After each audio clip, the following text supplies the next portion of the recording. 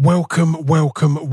This is the Distraction Pieces podcast, episode 539, and this is a big one this week, listeners. I'm joined by Lowkey, who I had on in 2021, and we talked then about Israel and Palestine, and he's one of the most informed people, the most articulate people on the history of it, and most up to date on it. So I wanted to get him on to talk about all that's been going on, because obviously it's horrific. And I often think that podcasts sometimes aren't the right place for this, because the nature of podcasts is they tend to take, for my podcast, I'm normally recorded like a month in advance, but we managed to get some time and I moved some things around release wise. So we recorded this on Monday night and we're getting it out. Buddy Piece is turning it around quickly. So it's relevant to you. But I want to kind of just quickly say, I hope everyone's holding up okay and I hope you're well. I've had a few people reach out to me previously to say, why haven't you commented much on all that's going on? I've shared a few things in my story, but number one, don't do that. Like, people are dealing with these things in their own ways. I personally have been reaching out to Jewish friends, to Muslim friends, to Palestinian friends to check in on them and see how they're doing. I don't think we need to be rushing to social media to see what The Rock thinks, much less what Scroobius Pip thinks. I think we should be going to journalists and people who can speak in an educated manner on this, like Lowkey. But I will say that something I see a lot is people saying it's very complicated. And, there are parts that are complicated. It's why I wanted my kind of first comment on this to be an hour-long conversation with someone who knows what the fuck they're talking about, rather than me just flapping my gums. But there is a lot that's not complicated about it. The Hamas attack on October 7th, killing innocent civilians, many of which were children, is fucking horrible and wrong. There's nothing complicated about that. You can say there's complications in looking at the history and what causes someone to become radicalized and so on and so forth. But that's explanations that doesn't justify, right? Israel's reaction, killing so many innocents, over 10,000 now, 4,000 of which are children, and breaking the Geneva Convention in so many ways and any rules of a just war. That's not complicated to me. That's fucking wrong. It's horrific. It's awful. I don't find any complication in that. I think it's deplorable. I think it's illegal. I think it's war crimes. Anti-Semitism, I don't find that complicated. It's fucking horrific. It's wrong at all times. It's somehow feels even more disgusting when these people with these fucking horrific views use a tragic, horrific conflict like this to give them a license to spout their hatred more publicly and more openly, and not hide it in the fucking shadows where they deserve to sit until they wither away. It's horrible and wrong. It's not complicated. Islamophobia and the rise in Islamophobia as well. Again, at all times, but in particular, the rise that is once again being tagged on by scumbags to this horrific situation, and giving them license and comfort to speak their shit more openly with less risk of getting smacked in the face. It's fucking horrible and wrong, and it's not complicated to me. And crucially, when speaking with my accent, the British support and response recently and historically, along with the American support and response recently and historically, is fucking horrible and wrong, and that's not complicated to me. So we're about to have an hour-long conversation about how complicated it is. And I urge you to listen to this and share it with as many people as possible, and follow Lowkey online, Lowkey online, with the O being a 0, and continue to be educated on this. But as said, there's a lot that you shouldn't be finding too complicated or needing to shy away from. There's also a line in a song by Wheelchair Sports Camp that talks about what a privilege it is to be able to take a break from this all. And that's not me saying don't take a break. Look after your mental health. I start this conversation by checking in on Lowkey to see how he is doing. But it is to say, be aware that we're lucky to be able to do that. We're lucky to be able to put down a phone and not think about it for a bit, or distract ourselves with art. I'm a big advocate of distracting yourself with art. Yeah, that's kind of all I've got to say in my little intro. Let's get on with the podcast. This is the Distraction Pieces podcast, episode 539 with Lowkey.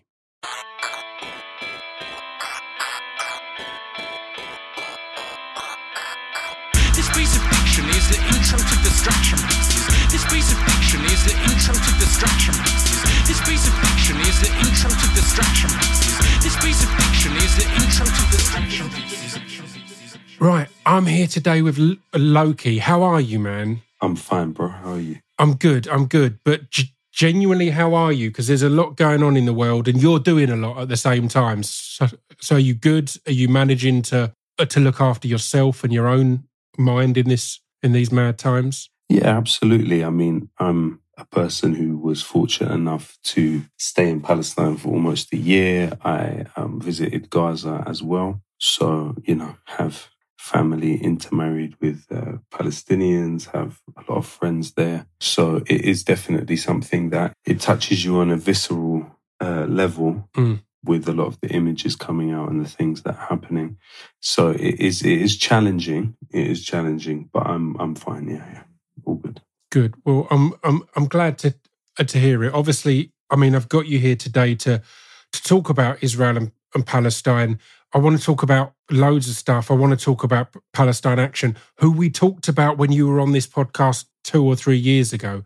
And that's not me kind of flexing to say we've been discussing this for a long time. It's to say that this isn't something that started on October 7th, which, it's to kind of make it clear that this is a long-term conflict and issue. So can you kind of start by giving some kind of explanation of what this conflict is and how it all kind of started and has evolved, I guess? Yeah, so if we look at it from the late 1800s, what you have is the Ottoman Empire entering into the weakest economic phase that it had. It became known as the sick man of Bosphorus, and Palestine was under the Ottoman Empire at that time. The Ottoman Empire became so weak that citizens of European countries were actually not governed by Ottoman rules at that time. So if as a US citizen or as a French citizen or as a British citizen, you were in that country, you could not be held accountable to the laws of the country at that time. It had become reliant on the Germans heavily. The Germans built a train line that led from Haifa to other parts of Palestine to Iraq.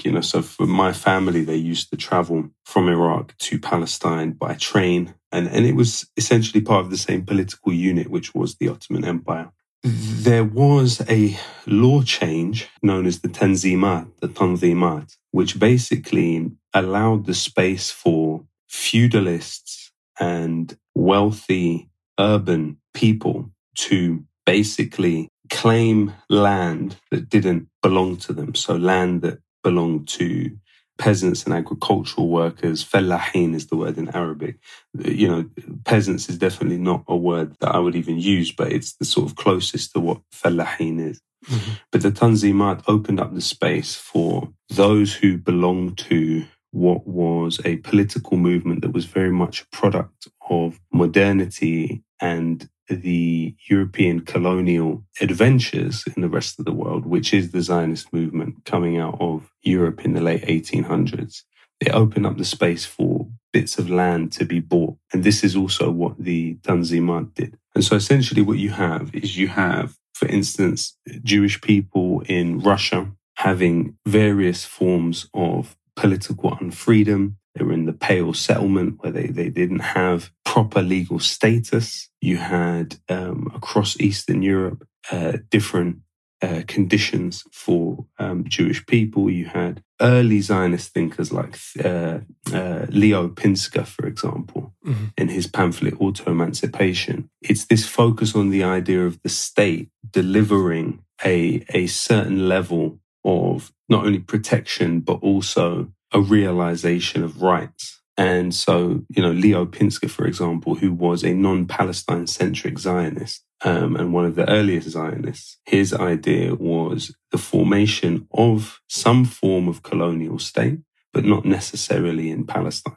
And then you had the thinkers that came after him, like Nathan Birnbaum, who coined the phrase Zionism, who later became an anti-Zionist. And then you had Theodor Herzl, who is credited as being the founder of Zionism, but really he was the organizer, the diplomat. And then what he had attempted to do was lobby the Ottoman authorities to allow this colonial movement from Europe that had been largely inspired by figures like Cecil Rhodes, largely inspired by other European colonial movements, trying to lobby the Ottoman authorities and the British authorities to facilitate the founding of a colonial entity within Palestine, which at that time, it had a Jewish community, which was, some estimates have it at between 5 to 2% of the population.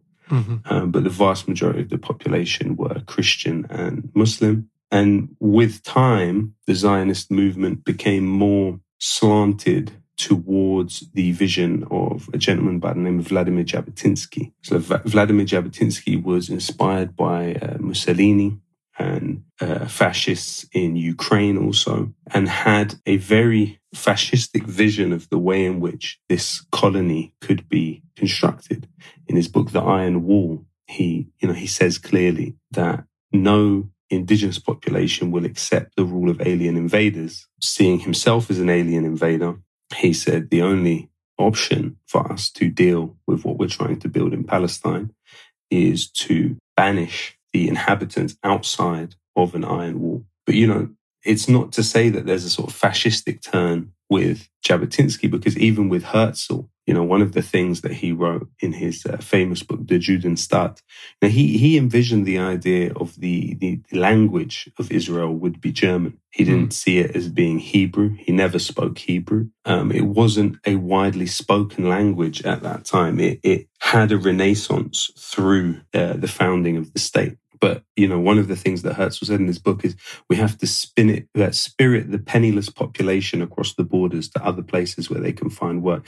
So it was at root, with, like I said, the exception of Leo Pinsker, who had this idea of a non-Palestine-centric Zionism. But you also had the options that the British gave to the Zionist movement. They offered part of Uganda. Argentina was discussed as a possible destination. But as I say, the British in World War I made the promise of the Balfour Declaration, which had taken place with Chaim Weizmann, who was a key Zionist lobbyist based in Manchester. He had helped the British come up with a method through which they made smokeless gunpowder, because halfway through World War I, the British were no longer able to import the material they needed to do that from Germany, ironically. Yeah. And so Chaim Weizmann curried great favour with the British political elite and was then therefore able to forge this document, the Balfour Declaration, which the Foreign Minister of Britain made as a promise, despite the fact that Britain was not even in possession of the land. It was a few years later that Britain took over the land and then started to implement what was this separatist idea, but also it was reliant on humans from outside of Palestine coming into Palestine. And there was parts of the Zionist story, figures like Martin Buber, who believed in a sort of peaceful form of integration and absorption within Palestinian society. There was even a movement of, they called them the Hebrewites. They believed that the Palestinians should be converted to Judaism. But these were never movements that had much more than 100 people advocating for them. As I say, the main thrust of the Zionist movement was between Ben-Gurion and Jabotinsky, and they pushed very hard and used population transfer methods in order to meet their objectives. The Jabotinsky side were at odds with the British and went to war with the British at different points. The Ben-Gurion side worked with the British, and over time, it was a war of attrition to push the Palestinians out and demographically engineer the space so that there was a dominant group over another group. And so the climax of it, despite the fact that before the Nakba of 1948, which is the foundation of the State of Israel, 400,000 Palestinians had been displaced. Partly that was through British punitive punishments. A lot of the things that Israel does today were done first by the British. So the practice of demolishing homes for punitive reasons. The British did that in Palestine first. So many words came from the British role in Palestine. So, for instance, duff, to duff someone up. Right. This came from a particular British general who was well known for beating up and torturing Palestinians. Wow. In the use of Palestinians as human shields. This was done by the British first. They used to use Palestinians as minesweepers when they captured them. And so anyway, I guess to fast forward a bit, what happened in 1948 was the displacement of almost 1 million Palestinians and then the establishment of a state in their place. And according to UN Resolution 194, those Palestinians had the right to go home. They were never able to go home. Some of them tried to go home and were shot by what then became the Israeli police and the Israeli military, referred to as infiltrators. And these are people that have never lived anywhere else. They haven't had any roots anywhere else. I mean,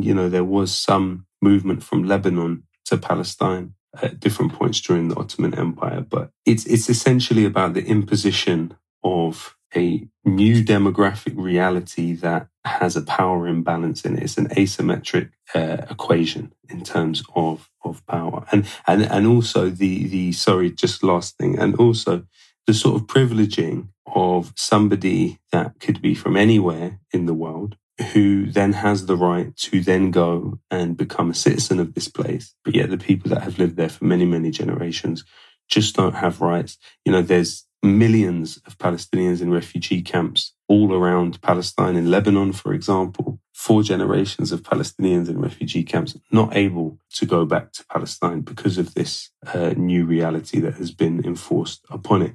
And unfortunately, what we're seeing now is the further push in trying to get the Palestinians in Gaza, who number about 2.3 million, and push them into the Sinai Desert. And this is a stated objective of the Israeli government at this stage. And so that's a greater population displacement that took place in 1948. And that's one of the disturbing things is seeing some of the official statements and official, it's easy to say, these things are complicated. It's hard to, people are reacting, all this. But when you see some of the official statements, they're horrific. And as you say, it obviously is complex. Like the Jewish people do deserve a homeland. But even if you look, like you spoke about the power imbalance, you look at the proposed kind of division that the UN proposed in 1947 compared to what it is now, it's ridiculous. It's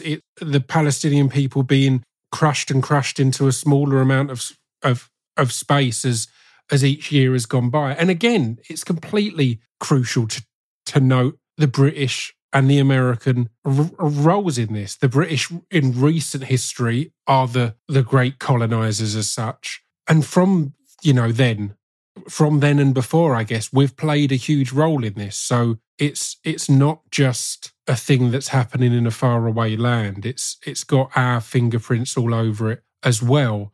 I guess to bring it up to now then, this has been a conflict going on for a long while. It's quite plain to see that the Hamas attack on October 7th, which killed children, innocent people, is then used in the way that Britain and America used 9/11 and such things to then react completely disproportionately in the Middle East. Is that how you see this kind of thing, that the disproportional reaction is, with that as the focus or distraction, I guess? Partly, but I also think that, Israel has a long history of lying about military expositions. It lies when it kills people. It lies when things happen to Israel. There are witness accounts that clearly state, for instance, at Kibbutz Be'eri, Yasmin Porat, she has stated that the hostages that were with her were killed by Israeli tank shelling. And there's an existing directive within the Israeli military that was developed in Lebanon during the occupation in 82, which my great-grandmother, we still have the bullets from Israeli military that were fired into her flat in 1982 in Lebanon when she was in her 80s already and sheltering in the hallway. And Israel killed 20,000 people in the invasion of Lebanon in 1982. But anyway, they developed during that period this Hannibal doctrine. And when it's implemented, what it says is that to avoid having the enemy have your hostages, you can kill those hostages. And we've seen it.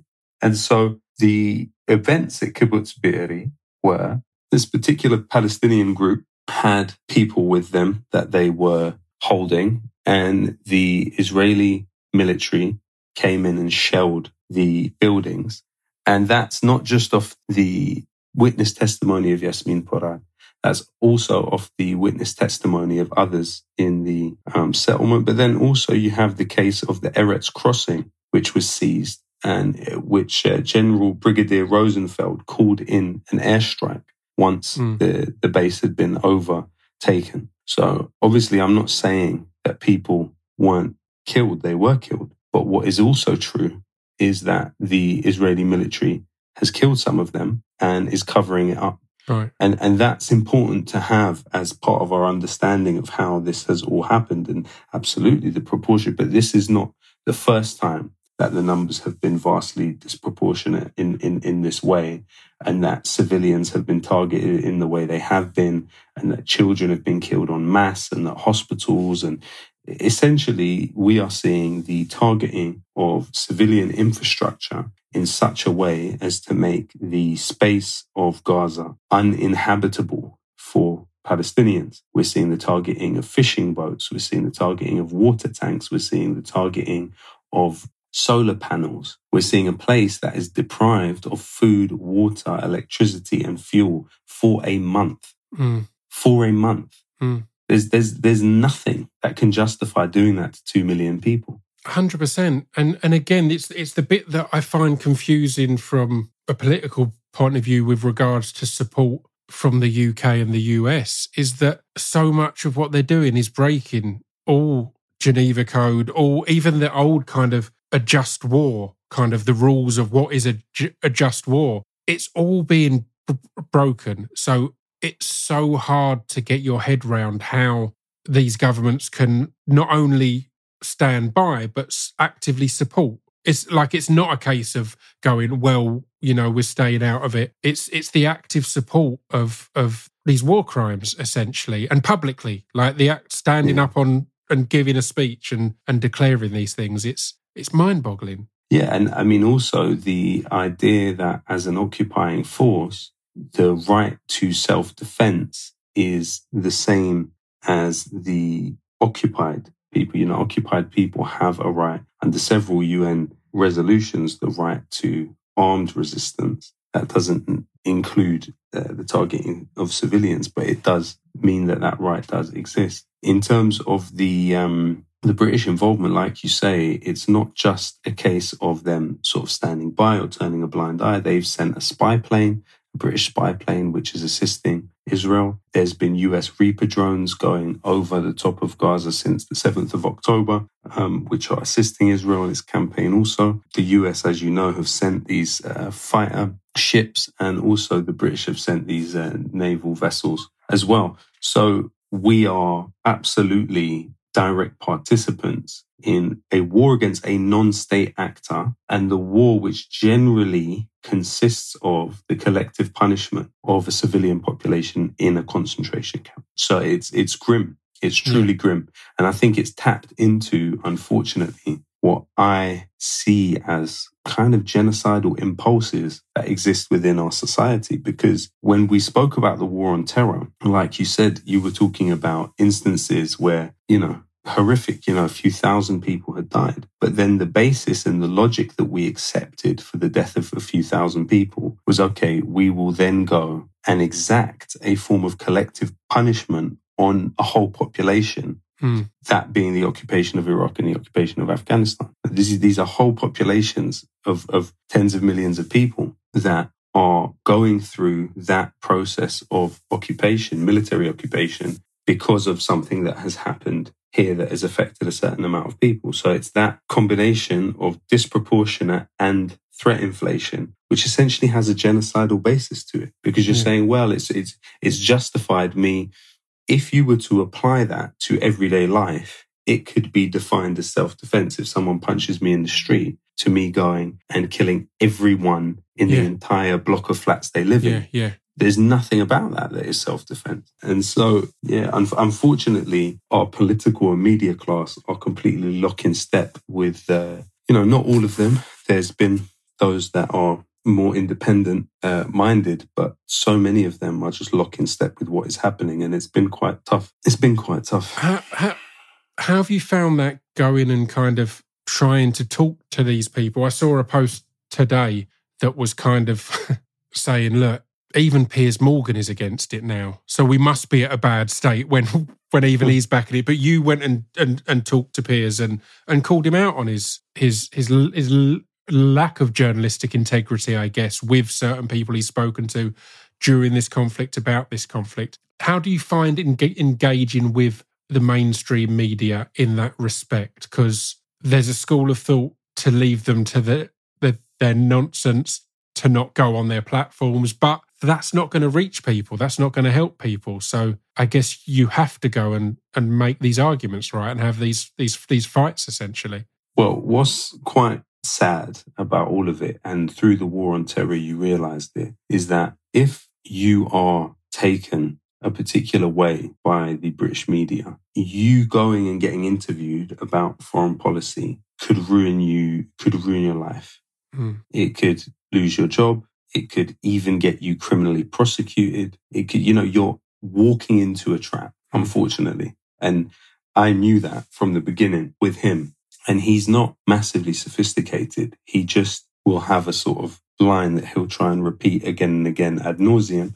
And then he'll try and individualize what are macro issues. And he'll try and turn it into a personal moral compass issue, rather than you actually being able to reach somewhere interesting. And so he obviously tried that with me. And, as you said, he had interviewed just before me on the same show, Mark Regev, who was the spokesman for the Israeli military, and also David Petraeus, who was the head of CIA and the head of the US forces in Iraq. These are men with thousands of bodies under their belt, whoever you ask. Who no one can deny that these are two men that have had involvement in the killings of thousands of people. And the manner in which they were interviewed, when juxtaposed with the manner in which I was interviewed, is I was interrogated as if I was some sort of criminal, or that I was sort of carrying a sinister agenda, or I was somehow lesser, Whereas ultimately these men were seen as sort of oracles, especially the way he interviewed Petraeus, an oracle of sort of some sort of deep wisdom about the hard choices of the world. It's like, no, man, and I wasn't gonna accept him to set the narrative of what the interview was going to be about, especially when the stakes were what they were. It would be one thing if we were talking about some sort of gossip about my private life or something, or some sort of celebrity kind of thing. But no, we're talking about, I'm going on air and there's 1,500 people under rubble right now in Gaza. And you want to talk about me, and you want to talk about me being an immoral person.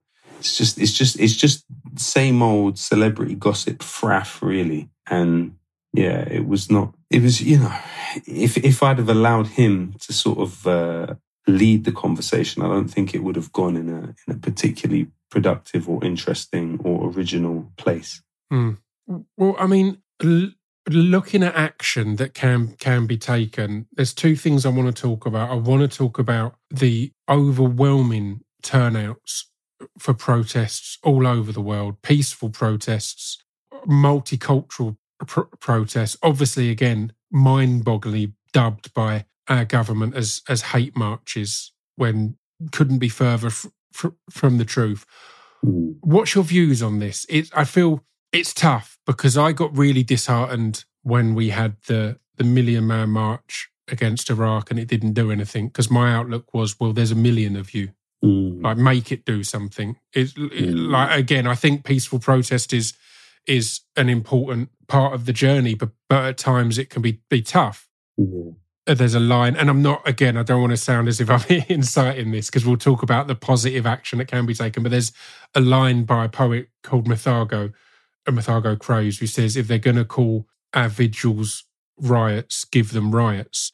And it's a tough one, because I think in the days of social media, that's the only thing that gives me hope, is in the days of the Million Man March against the war in Iraq, we didn't have social media where this could be documented and it could get out there. At that point, any reporting was mainstream media, so it could be covered up in ways or downplayed. It does feel that weekend after weekend, all over the world, millions of people are going into the streets to say that this isn't acceptable and our government's involvement isn't acceptable. Yeah. That's got to be worth something, right? Again, I'm grasping here, but it's got to be worth something. I mean, I feel that ultimately what should have happened in 2003 is you should have had a general strike. There should have been industrial action. And that wouldn't have necessarily stopped it, or Britain's involvement. It wouldn't have stopped Britain's involvement, I don't think. But I think it would have done a bit more. You know, and marching, I think, is good for morale. I think it's good for allowing people to kind of politically organise. But ultimately, I think it has its limitations. You know, there are ways in which you can kind of touch on some of the contradictions that exist. So, for instance, Britain is a signatory to the Arms Trade Treaty. Within the Arms Trade Treaty, Britain has the obligation to, if it has any reason to believe that its exports may be used for violations of international humanitarian law, like the bombing of hospitals, like the bombing of places of religious worship, like the bombing of civilian infrastructure, like the bombing of residential buildings, like all of these things, then Britain should not make those exports. And regardless of that, Britain has always still exported weapons to Israel. And so I think that's, you know, part of the reason why Palestine Action has been successful, because when it's been placed in front of a court, even with just magistrates, judges, but particularly with juries, they look at it and they say, well, this might be criminal damage, but it's criminal damage to stop war crimes. And so, therefore, vast majority of Palestine Action cases are acquitted. So let's talk again about Palestine Action, assuming the listeners haven't heard our original conversation about that, but they're a group who have been protesting and taking action to block the delivery, essentially, and the making of arms to go out to Israel and to be part of this in the UK. Yeah, absolutely.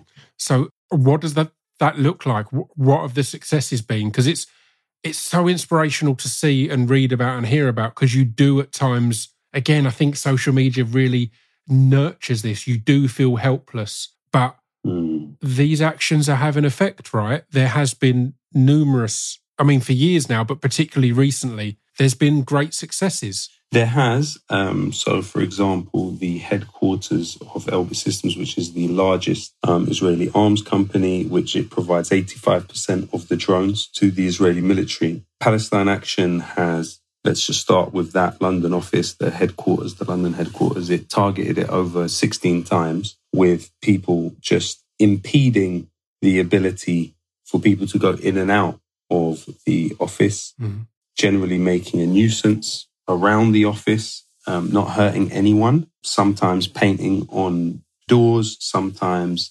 sticking themselves to the doors, generally making it hard for business as usual to carry on. And so eventually Elbit Systems permanently vacated that office. Another important victory was in Oldham, where you had Ferranti Technologies, which was an old company from Oldham that was procured by Elbit Systems, so it became a subsidiary of Elbit Systems. And thanks to the local community protesting outside of it every other week and Palestine Action going in and shutting it down, it got to the point where the company was sold actually at a loss. Wow. And then eventually the factory itself was sold on.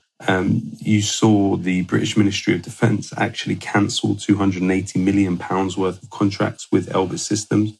In really interesting statement, the British government said because of issues around operational sovereignty. So it brings into question this idea, you know, because essentially over the last 3 or 4 decades, and this is different from Thatcher's time, you know, because during Thatcher's time, she actually expelled the Mossad base in Britain because of the killing of the Palestinian cartoonist Najila Ali in London by people who were working for Israeli intelligence. But in a difference between Thatcher, you've seen across the last 3 to 4 decades the complete integration of British Israeli and US intelligence services in major ways. You know, the British police rely on companies started by former Israeli intelligence, veterans, particularly of Unit 8200.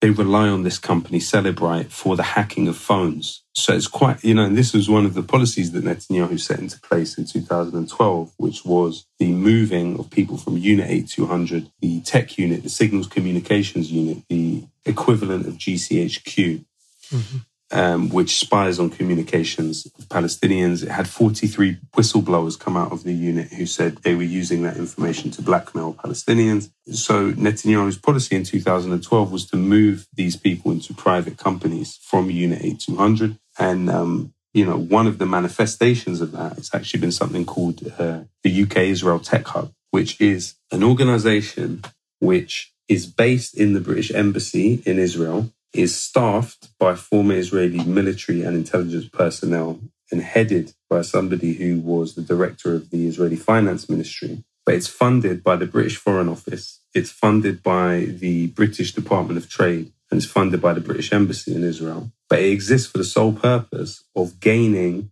contracts in the British public sector for Israeli tech companies. Right. So it's been an instrument through which the integration of these intelligence services have taken place. So, for instance, you've got another company that carries out important functions for the British police as well. And interestingly enough, this gentleman, Haim Shani, who leads the UK Israel Tech Hub, also leads a lot of these companies that have got these contracts, particularly like Celebrite, until recently. He resigned recently. So, it's been integrated. They are deep, deep, deep allies. And so, in a way, it's not surprising that you'd have sort of an intransigence on the part of the state when looking at these kind of situations. But like you say, it's quite a heavy ask. It's quite a heavy ask because Britain is harming and there will be those in the Foreign Office that say this. Britain is harming its international reputation by supporting this to such an extent, Well, more and more countries are pulling out of support, are pulling out of, are stopping their weapons companies now dealing in this. So it is coming down to us in America kind of thing. There's more and more countries around Europe and everywhere who are going, no, right, enough's enough in this moment. It's not to say they're severing their relationship, but they're going, no, right now this needs to stop. So I agree. I think once again we are harming our reputation. But I mean, that's a topic that's interesting because people who don't know people from around the world don't kind of realise what our reputation is. Because I know during the pandemic, we were looked down upon so massively by so many nations and people and governments and news organisations in different countries because of how we handled the pandemic. And again, you're looking at the same things here with money going to businesses that have ties to the government and these things being the priority over the humanitarian side of all of this. So yeah, it's a mad one to think that we can. It's very British to think that we're loved around the world when we're in many parts of the world we're barely respected after how it's statistically proven that we've fumbled the pandemic,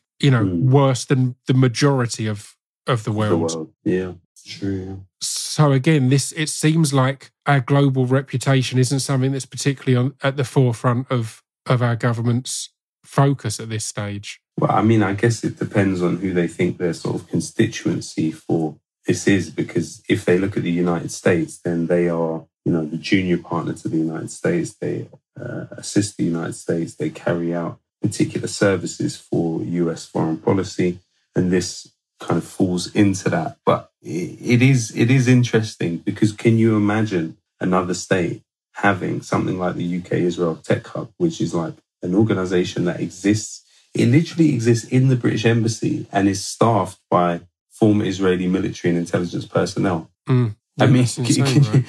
It just wouldn't happen in any other context. Would it happen with Russians? No. It would happen with the Americans. There's 12,000 American US soldiers here. So it would happen with the US without a doubt. But I mean, it wouldn't even happen with the French. It wouldn't happen with the Germans. It wouldn't happen. You can't think of any other allies that something like that is the case with. So yeah, it's a sad state of affairs, because the human cost of this is absolutely massive, It really is. And can we circle back quickly? You mentioned the potential impact of strikes, of walkouts. We are in an era where we're seeing more civil action having an impact, whether it be nurses, train drivers, all sorts of people striking and getting results. I'm an actor and a writer, and the writers' strike has had a success. The actors' strike is still going on, but these things are seeing results. But you always think of it as an industry-based movement rather than a belief-based movement or a morals-based movement. And I think it's really interesting that a way to make our government listen would be to strike based on, your beliefs of what our government is doing, because the economy, all of that is what they care about, right? Well, I mean, also the main unions in this country, from Unite to the GMB, they have passed motions for BDS within them. Unanimously, their members voted for BDS, that's boycott, divestment and sanctions of Israel until it complies with international law. Mm-hmm. But they haven't implemented them. And those motions were passed around 10, 12 years ago. And that's a problem. That's a problem, because ultimately now is the time when all of those things have to happen. And you worry because the Israeli Minister of Defense, Yoav Gallant, he said that this is going to be 3 months. Are we really going to go through this for 2 more months? This level of asymmetric violence? What is and the scary thing is that the Israelis have monitored what happened in Yemen, what the Saudis did in Yemen, and what happened in Syria. And they've seen what there is a tolerance for in the world. And that's not me saying it. It's come from interviews with particular Israeli officials. The Saudis bombed farms in Yemen 1,000 times. They attacked all manner of civilian infrastructure, hospitals, schools, transportation, everything. And essentially the Israelis saw that even on top of it, the blockade, the Saudis blockaded Hodeidah, and 95,000 children are said to have died in Yemen from starvation. It's the poorest people in the world. And the Saudis were backed to the hilt by the British. BAE Systems did very, very well off that war. Backed to the hilt by the US. Raytheon and Lockheed Martin did very well off that war. And so when a war happens, regional actors watch it and see what they think they can get away with next time they have to go to war. And again, the timing of this as well is that you look at Saudi and they're currently putting on some of the biggest sporting events in the world, and the sports washing that is going into this, that's going to clearly motivate and inspire to go, oh, here's what we can get away with, and here's the price to wash that away, I guess, to clean our hands afterwards. Yeah, absolutely. And I mean, in the case of Syria, it's about the human displacement factor. So Israel looked at and have directly said, particular officials have said, look, what we envision for the Sinai Desert with the depopulation of Gaza is not that different from what happened in Syria and what happened in Mosul with the ISIS era, because the people from those areas, and again, they compared it to the US bombing of Mosul and Raqqa. They said, look, the US destroyed these places and killed tens of thousands of civilians. This is the truth. In that period of getting rid of ISIS, the US carpet bombed the city they were based in and killed 12,000 civilians under Obama. But then what happened to the people that survived? They were then pushed out of those cities and now live in camps and tents in northern Syria and northern Iraq. And so what Israel envisions is a war that looks something like the Saudi war on Yemen, and then a displacement where the international community picks up the tab, and there's particular sort of economic arrangements with Egypt where the Palestinians are in the Sinai Desert and then eventually are absorbed into Egypt proper. And that's a really horrific series of events that we could be looking at. It's truly horrific. And it comes down to value of life, right? Yeah. I can't remember who it was I think it might have been James O'Brien recently, who was giving an example of someone who was saying, look, we need to get Hamas. we need to get Hamas, this is the cost. And he kind of said, well, what if Hamas were hiding in Birmingham? Yeah. Would you carpet bomb it? Would you say it's all right? Well, the cost is we need to bomb Birmingham. Or what if they were hiding in Bristol? In Bristol, would you say, well, we need to carpet bomb hospitals, schools, all of these things? And you'd say no. And that sadly comes down to you having to face that you value British lives more than Palestinian lives in this situation. And that's an ugly truth. Absolutely.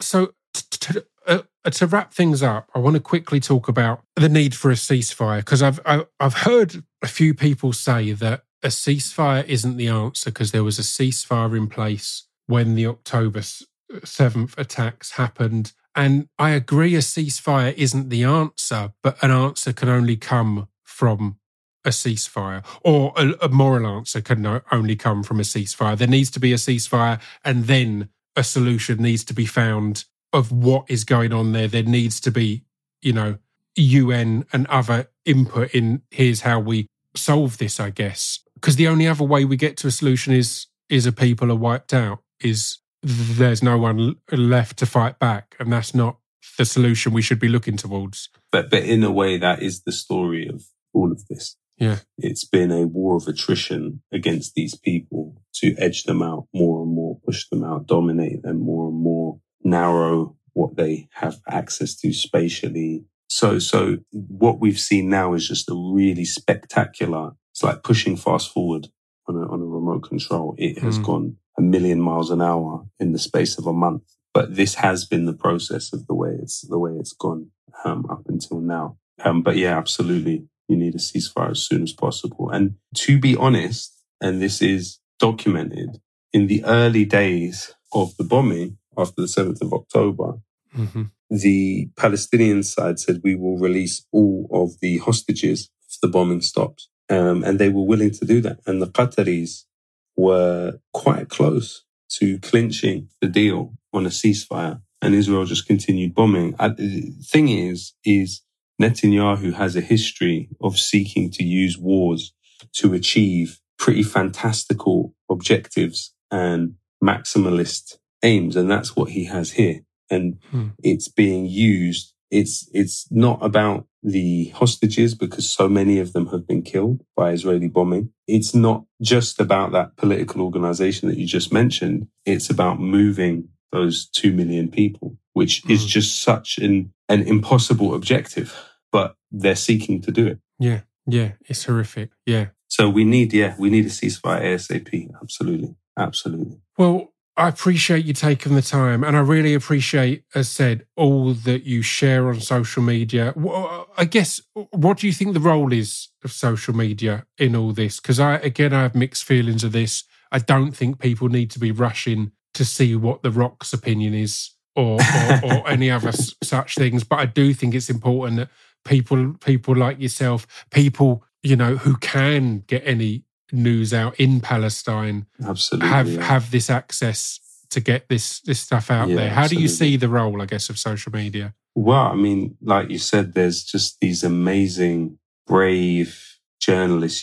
So many journalists have been killed. And, Israel has the population registry in Gaza. The Al Jazeera journalists who have had their family members killed, they've given direct to Israel that information of their address in Gaza. And it's heartbreaking. It's absolutely heartbreaking. So social media has been absolutely vital because it's allowed these people with nothing else but a camera to just continuously show. Imagine if our only window into what was happening in Gaza was the mainstream media. Some of it's getting through, and there are journalists who are struggling to get the stuff out that are operating in the mainstream sphere. But generally, the framing of things is quite heavily decontextualized. But these pictures that we're seeing, I can't tell you how many pictures of dead babies I've seen. And, it's horrific and it's harrowing, but it is the reality of what's happening. And these brave people that are risking their lives to get that information out to us should absolutely be commended. They are heroes of human history and they're kids as well. You look at Mu'taz Azaiza, for instance, he's like 21. Yeah. He's 21. You know, I fear for the humans that will even be salvaged from this situation. How are they going to be able to live a normal life after what they've been put through? Yeah. It's sad, man. It's unimaginable. Well, absolutely. Is there anywhere in particular you would like to point people towards? Obviously, your socials. What's your handles on social? Lowkey online. So it's online with a 0 on Twitter, and Lowkey online on Instagram. But I would say definitely check out Martez Azaza. He does great stuff. Bisan, I forget her second name. She's sending stuff out from Gaza. Wa'al Dahdouh, the Al Jazeera journalist who his entire family were killed. Wow. Al Jazeera are doing really amazing work. They're one of the only ones that have journalists actually inside there. Some of the other agencies do as well. But yeah. And again, Al Jazeera is a resource that is so overlooked, because most people in the UK can get that, can follow that, can see outside of their own, our media, I guess. And that kind of thing's important. Well, I appreciate you taking the time, man. I'm going to let you hopefully go and get some rest. But a big love. This is thank you, an intense one. I'm glad we could come and have a quick talk about it. But absolutely, man. Thank you for having me. I hope there's some positivity ahead. Yeah, we hope so. Thank you, brother. Yeah.